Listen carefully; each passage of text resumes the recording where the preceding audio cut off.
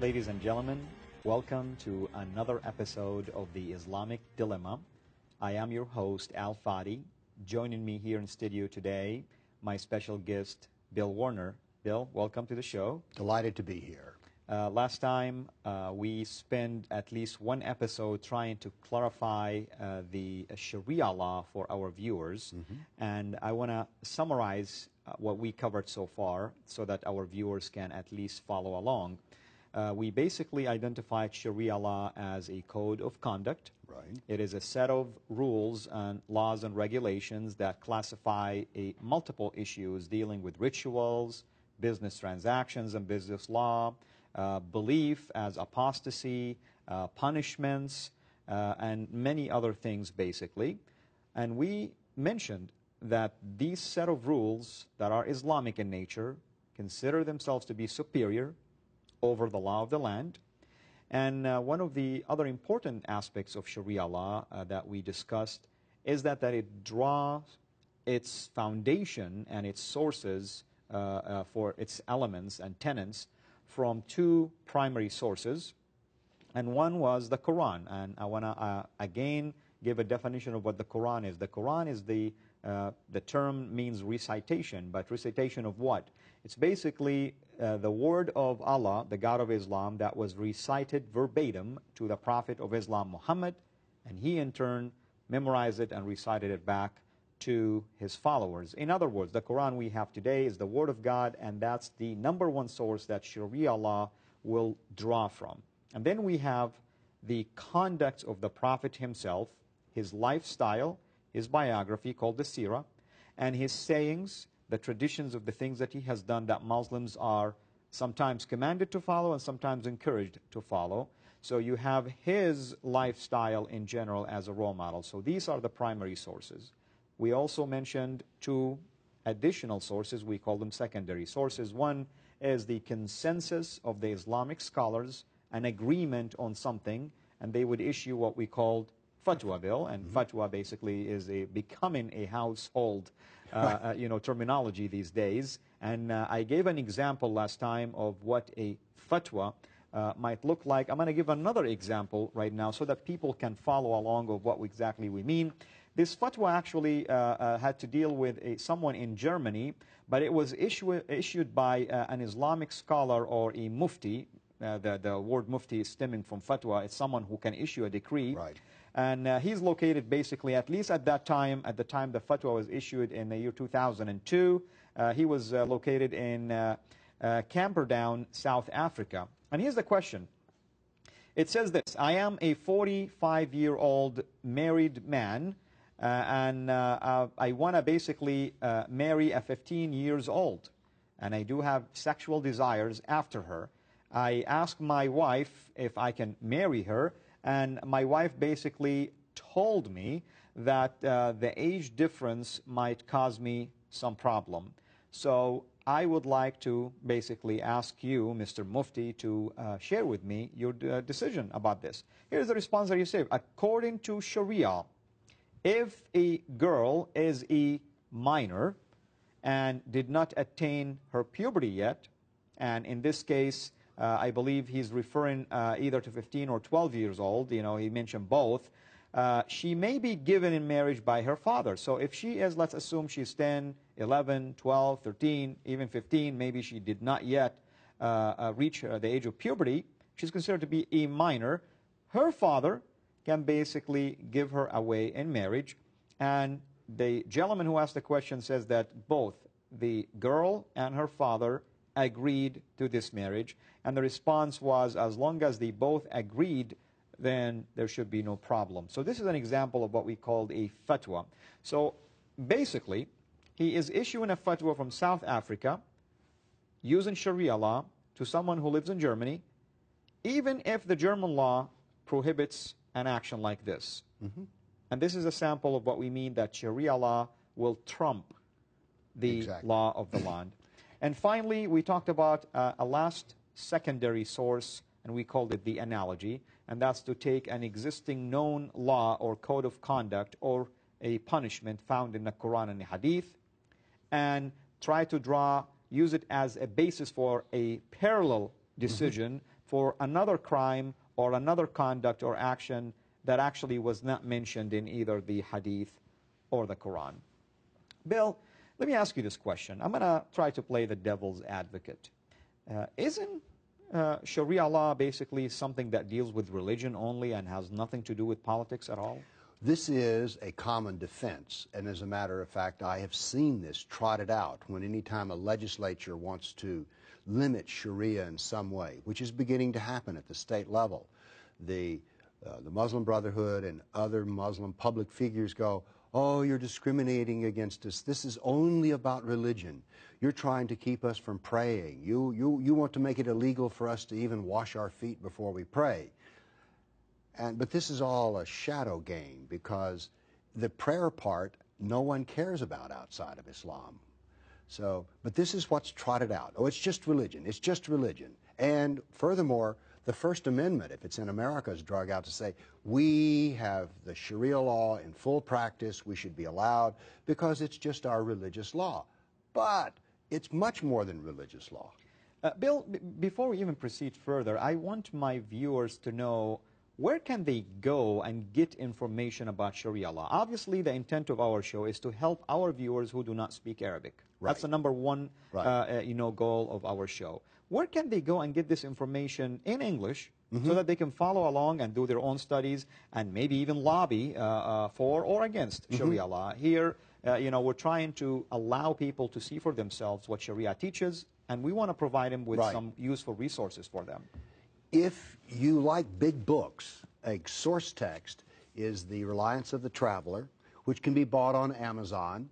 But take a look. This is a big, thick book. Now, part of what I do in life, I tell people, is I read big, thick books, and I turn out little bitty books. So if you want to see how thin this one is, we can have here, this is an introduction to Sharia law for non-Muslims, and it can be found on my website, politicalislam.com. And then there's halfway in between, and Al has a copy of this. Yes, and this is what is called the Sharia, the Threat to America. And it's actually put together by a team called the Team B2, and it's called Report by Team B2. It's a government, actually, report that was put together by specific analysts and security analysts, researchers. This is also available online. People can just type up the name, and they can find the whole document, actually, in a PDF format.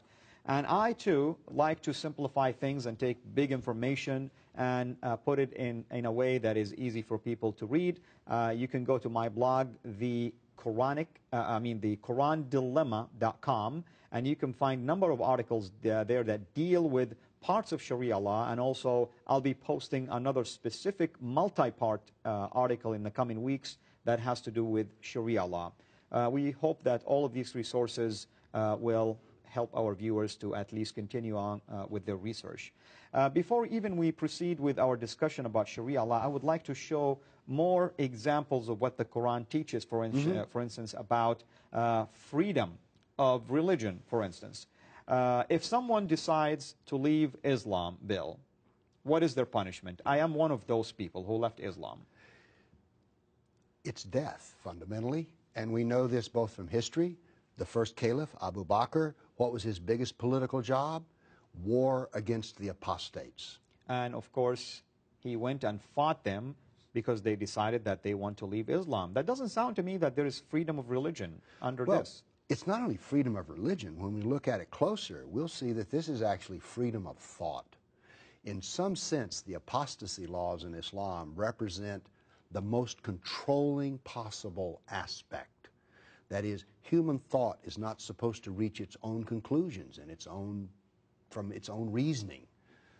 I like to quote a dear friend of mine, a brother in the Lord, whom I heard him say this: you are free as a Muslim person to stay in Islam and live, or you are free to live and die. Exactly. So that's as close as you can get to freedom in Islam. In fact, I want to support some of this from the Quran. Here is a slide, and this is a verse that is coming basically from the Quran. It says, anyone who after accepting faith in Allah utters unbelief except under compulsion, basically, his heart remaining firm in faith, but such as an open their hearts to unbelief, on them is the wrath from Allah, and theirs will be a dreadful penalty. So, what is the dreadful penalty? If we go now to the next slide and we see what the Prophet is saying, the Prophet is saying in a hadith that we used earlier, it says, "It is not lawful to shed the blood of a Muslim except for one of three sins, and one of those sins is the sin of treason." Notice it's called treason. It has a political connotation to it, meaning if a person renounces Islam and thus leaving the community to join the enemy camp in order to wage war against the faithful. Notice, by leaving Islam, this is a political treason. You are automatically assumed to be part of the enemy camp. Right. And once you are part of the enemy camp, it is believed now the enemy's intent is to destroy Islam, whether you do it or not. Right. So this means that people in Europe, in the U.S., and in any other non-Islamic countries are classified as such, enemies of Islam, and their intent is to destroy Islam. In fact, I want to add another piece of information, and you probably have read this before. Islam actually divides the whole universe into two houses, the house of peace and the house of war. Bill, if you've done any studies on that, would you like to elaborate on this? The house of war is against, the word I like to use instead of unbeliever is kafir, because by my very unwillingness to admit that Muhammad is the prophet of Allah, I have committed an enormous crime. It's not just a sin. These are political statements. Why? I just don't believe that Muhammad is the prophet of Allah, therefore I am the enemy of Islam. And things can be done to me as an enemy that are dreadful. I mean, I can be harmed for simply doing what I'm doing here with you, discussing ideas based on Islamic doctrine. But I thought Islam is a religion of peace. Why would you fear for your life? Well, in Islam, peace comes only after you accept Islam. In fact, I want to support what you're saying. One of the verses that are found in chapter 9 of the Quran, verse 29, states it clearly that anyone who does not follow the religion of Islam, does not believe in the God of Islam, does not believe in the messenger of Islam, does not prohibit what Islam prohibits, even if they were followers of other books, other scriptures, Christians and Jews, for instance, that they must be fought. Yes. And fighting here is physical unless they agree to submit and surrender. So either way, there is no freedom. Precisely. Precisely. Moving right along here, I'd like to show also other examples. Democracy, for instance. Here is one of the well-known muftis of the Muslim Brotherhoods. His name is Yusuf al-Qaradawi, and of course, you can always read these quotations on one of these resources that we mentioned to you. And regarding democracy, this is what he says. The Sharia cannot be amended to conform to changing human values and standards. Rather, it is the absolute, notice the word absolute. In other words, that Muslims actually cannot make any changes to it. And it's the absolute norm to which all human values, that means Muslims and non-Muslims, and conduct for Muslims and non-Muslims must conform. So your conduct, Bill, under Sharia law, right now, does not conform to what Islam teaches. No, and I can suffer a penalty for that. But we come back to, it's incredible that Sharia law, its purpose is to rule over me whether I like it or not. Well, Bill, we are approaching our halftime break. When we come back, we will continue our discussion about the implications of Sharia law on others who are non-Muslims, or at least people who live outside of the Islamic community. Pressure slowly building. An explosion that shocked the world. A coastline forever changed. The oil impossible to remove. Nothing could destroy it until the source was found, until that source was sealed. To uncover the source of Islamic terror, read the Quran Dilemma, Islam Unplugged.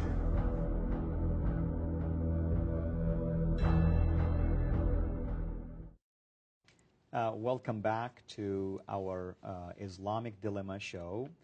Myself and my special guest, Bill Warner, have been discussing in the first part of our show some of the implications of Islamic Sharia law in terms of implications that deal with freedom of religion and freedom of choice and things of that nature.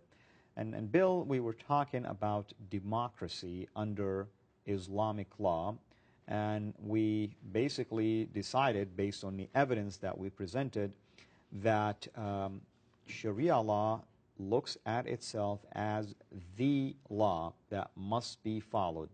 The supreme law. Basically, it is not a law that will be modified, right, or will conform to other laws or other needs. Everything else must conform to Sharia law.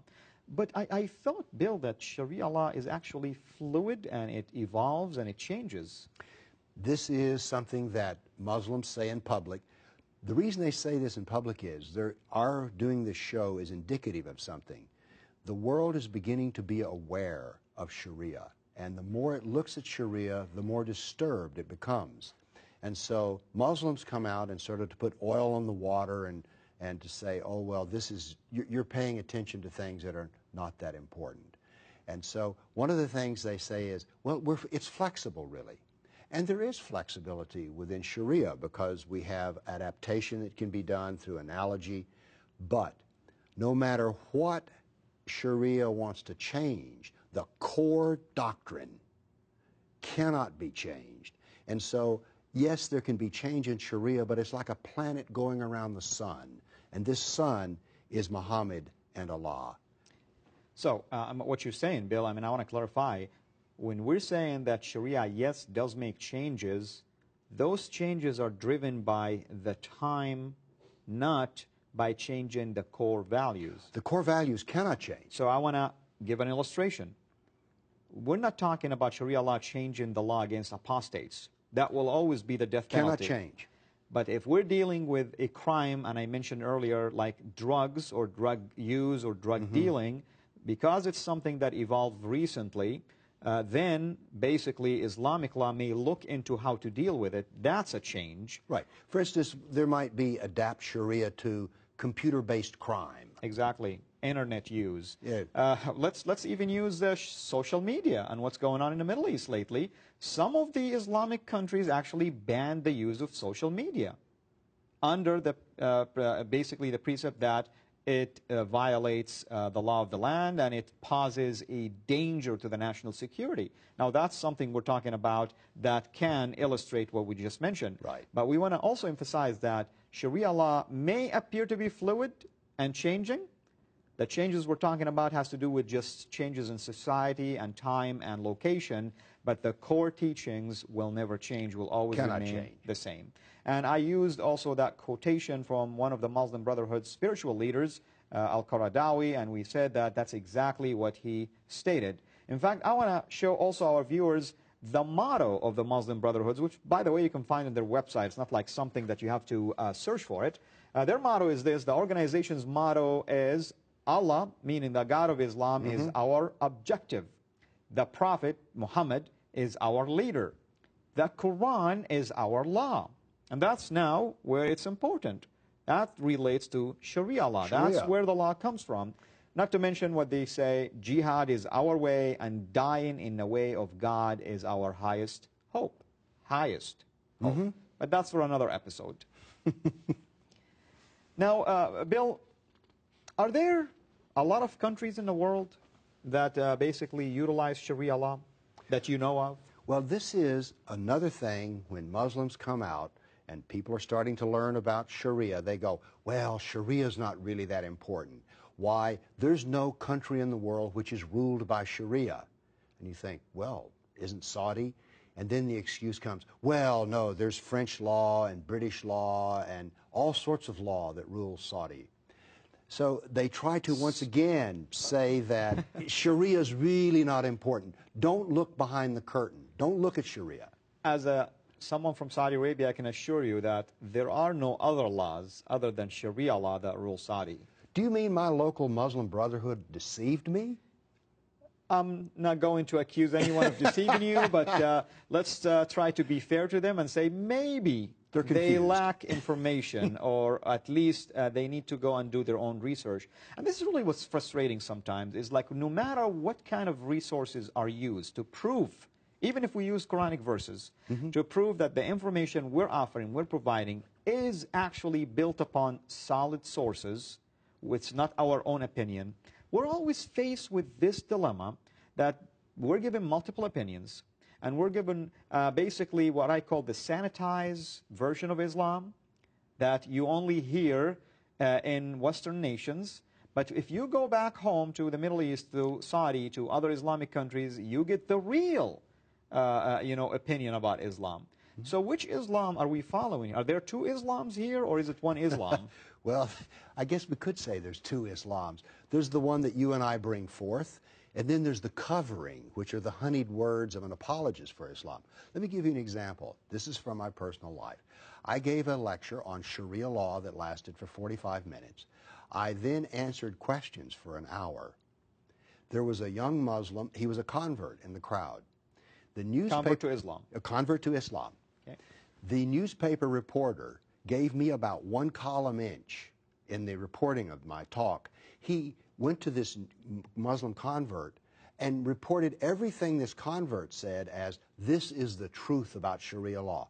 Even though my lecture is like what we're doing here, Quran, Sirah, Hadith, quotes, it is as though there are two Islams. The factual Islam, which is not wanting to be seen, and then there's the honeyed words of the apologist. And Bill, this is a very crucial topic here, and I myself also sometimes wonder, why does the media look the other way when it comes to Islam?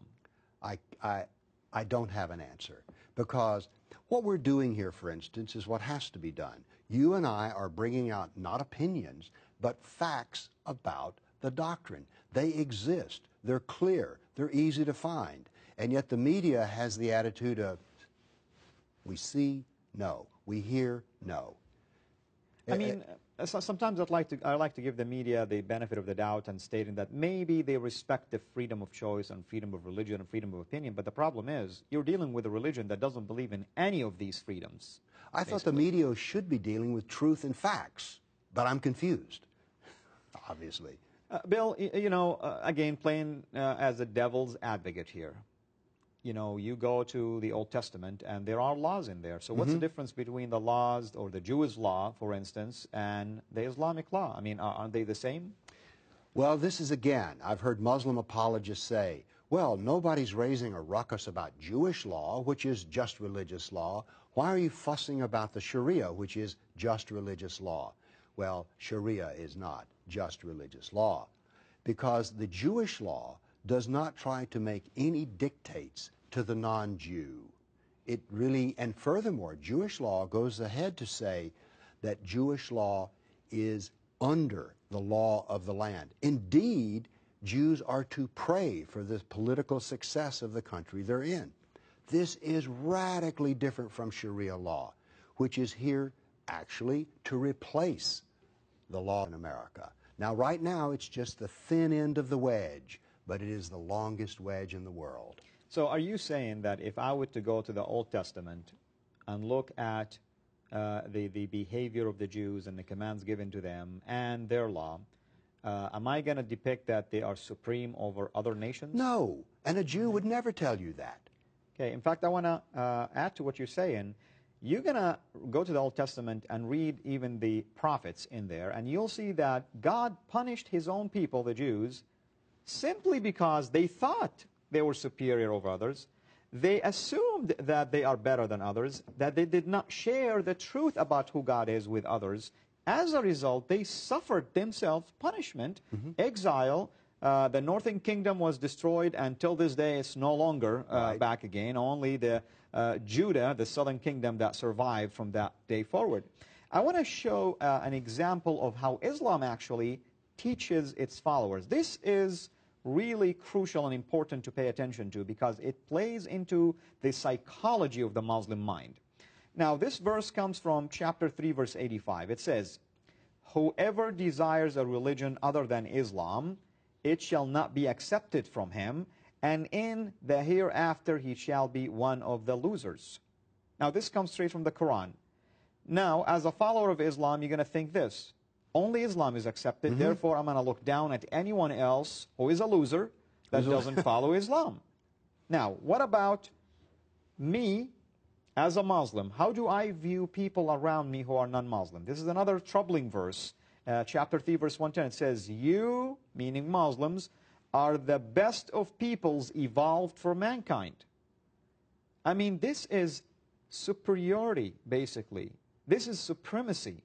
This is a language that is divine, that telling you, even though I created all mankind, I consider you to be superior over everybody else.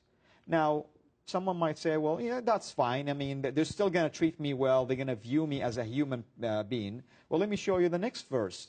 The next verse, or verses actually, says this. In chapter 98, verse 6, says this. The non-Muslims are the most vile of created beings. In chapter 48, verse 29 says, Muslims must be merciful to one another, to other Muslims, but ruthless to the unbelievers. That's me. How do you feel about this, Bill? I feel dreadful. I mean, simply for waking up in the morning, I'm wrong, and I should be suppressed.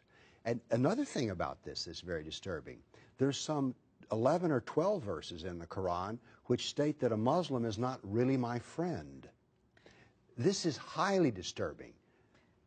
Well, I mean, there are so many things that are taught basically in Islam that are very troubling. And the Quran has, I mean, these 3 or 4 verses that we used are just a sample. And I emphasize, it's a sample of a doctrine that is found in the pages of the Quran that is considered to be the #1 source for Sharia law, the #1 source for the conduct of a Muslim, the #1 source that a Muslim person who have any hope whatsoever to please his God is to follow. If you are a true Muslim, I want you to be honest with yourself right now and ask yourself this. Is there anything that we have just mentioned is not true? Go to the Quran and see it for yourself. Second, I want you to ask yourself, you probably, if you're living in the West, have friends who are non-Muslims. I'm sure they're your friends because they're wonderful people, they're nice people, they're kind people. In my case, it was a wonderful Christian family that opened my eyes to the truth about Islam. Ask yourself, what gives you the right to hate them? What gives you the right to try to annihilate them? What gives you the right to treat them as inferior to you? What about the equality? Aren't they all created in the eye of God to be equal? In fact, the Bible teaches that man and woman are created in the image of God, in His image, basically, to be in the likeness of God, in their attitude, in their character, in their love. So I'm not so sure that what we have shared so far gives me any peace of mind or comfort. If I am someone who is a not follower of Islam, I must run for my life. Precisely. Bill, once again, unfortunately, we approach the end of our episode. This is definitely an exciting topic.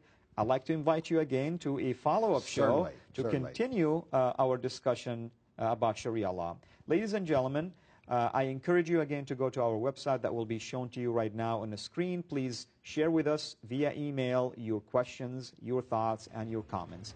Until our next episode, have a mega blessed day.